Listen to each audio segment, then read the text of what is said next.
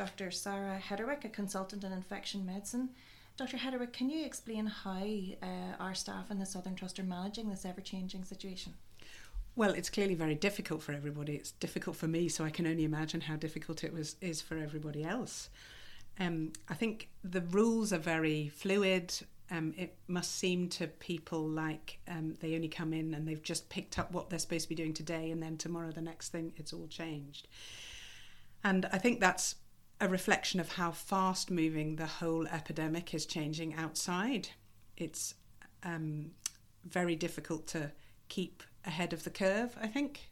So what people are feeling when they come to work, a little bit unsure, they don't quite know the rules. I think everybody's feeling that, so we're all in it together. Mm-hmm.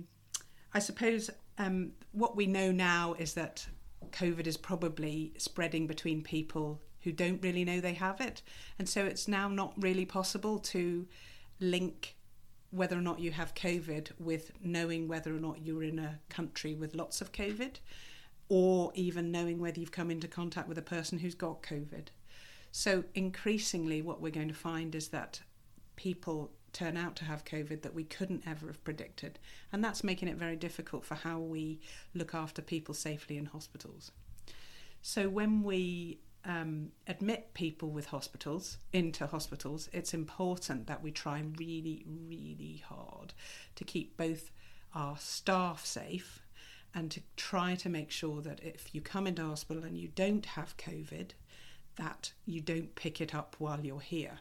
So there's a lot of things we can do to make that happen. One is we need to be able to do the test very quickly, and so we have to concentrate the places that we do the testing onto the people that are really likely to definitely have it. Or we have to make sure that the people that we admit to hospital are the ones we can get the test on very quickly. And if we're doing a lot of tests where people might not have COVID, then those tests slightly get in the way of us doing that. So what we want to make sure is that we make sure that staff are able to wear the right protective clothing for them when they come into contact with patients who are likely to have COVID. And we want to make sure that patients with COVID don't mix with patients who don't have COVID. So over the next few days and weeks, we're likely to try to do more things that enable us to do that. And it will be difficult and a bit confusing for people. We've just come from the priority screening pod in the hospital site. Is that going to continue, Dr. Hederwick, or will that change now with the changing situation too? So I think in order to make sure that we can do the tests in the right place, what we're not going to be doing is testing people who we think probably have COVID but are well enough to stay at home. Because what we're going to ask them to do is to stay at home. Get in your pyjamas and get into bed and take plenty of paracetamol, drink plenty of fluids, and recognise that you're going to have a miserable few days, but that hopefully you will be better at the end of it. So at the end of 7 days, we would hope that you would not be infectious by that point, and we would ask you in that 7 days to self-isolate, and really what that means in simplest terms is to try to not spread the infection to anybody who doesn't need to live with you. So we don't want you to have any visitors from outside, and we want you to try to limit the chance of spreading that with people that you live with, which will clearly be difficult. People that come into hospital will need a place to go if we think they are likely to have COVID, and it may well be that we can use that pod for another purpose.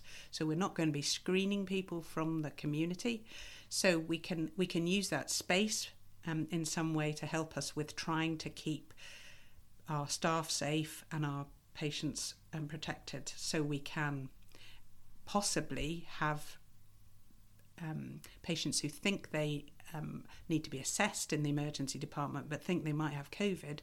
It might well be possible to send them to that pod, for example, and then try and keep the patients who think they don't have COVID in the emergency department away from them. So that might be some possible use of the pod, although I'm pretty sure that over time we'll be repurposing a lot of our spaces in hospitals pretty frequently, and once again it'll be another area that will be very confusing for everybody to follow. And important then that we keep them up to date using this method. What about visitors then to the hospital? Have you seen much confusion there, or have you any advice for people who have relatives currently as inpatients with us? So it clearly is an area which is very important to people to come and support patients when they're in hospital. I think during this next weeks and months, we're all going to have to change a little bit what we do. So we are going to work really hard to try to protect our staff from catching COVID and to protect our patients from acquiring COVID in hospital. And the problem we will see is that some people visiting may either carry the infection in, not intentionally, they may not know they have it, but that they are actually transmitting it to other people, and that will be very dangerous for patients in hospital. The patients in hospital are likely to be very vulnerable patients, and we're going to be especially worried about them getting COVID. So we on the other side of the coin, we don't want to give COVID to other people, and clearly we're going to end up having quite a lot of patients with COVID in our hospital, and we don't want to give visitors COVID to take it out with them. So for both of those reasons, it really does not make sense to have lots and lots of people visiting you when you're at your particularly most vulnerable, and when those people are going to find it very difficult to know if they've got the disease.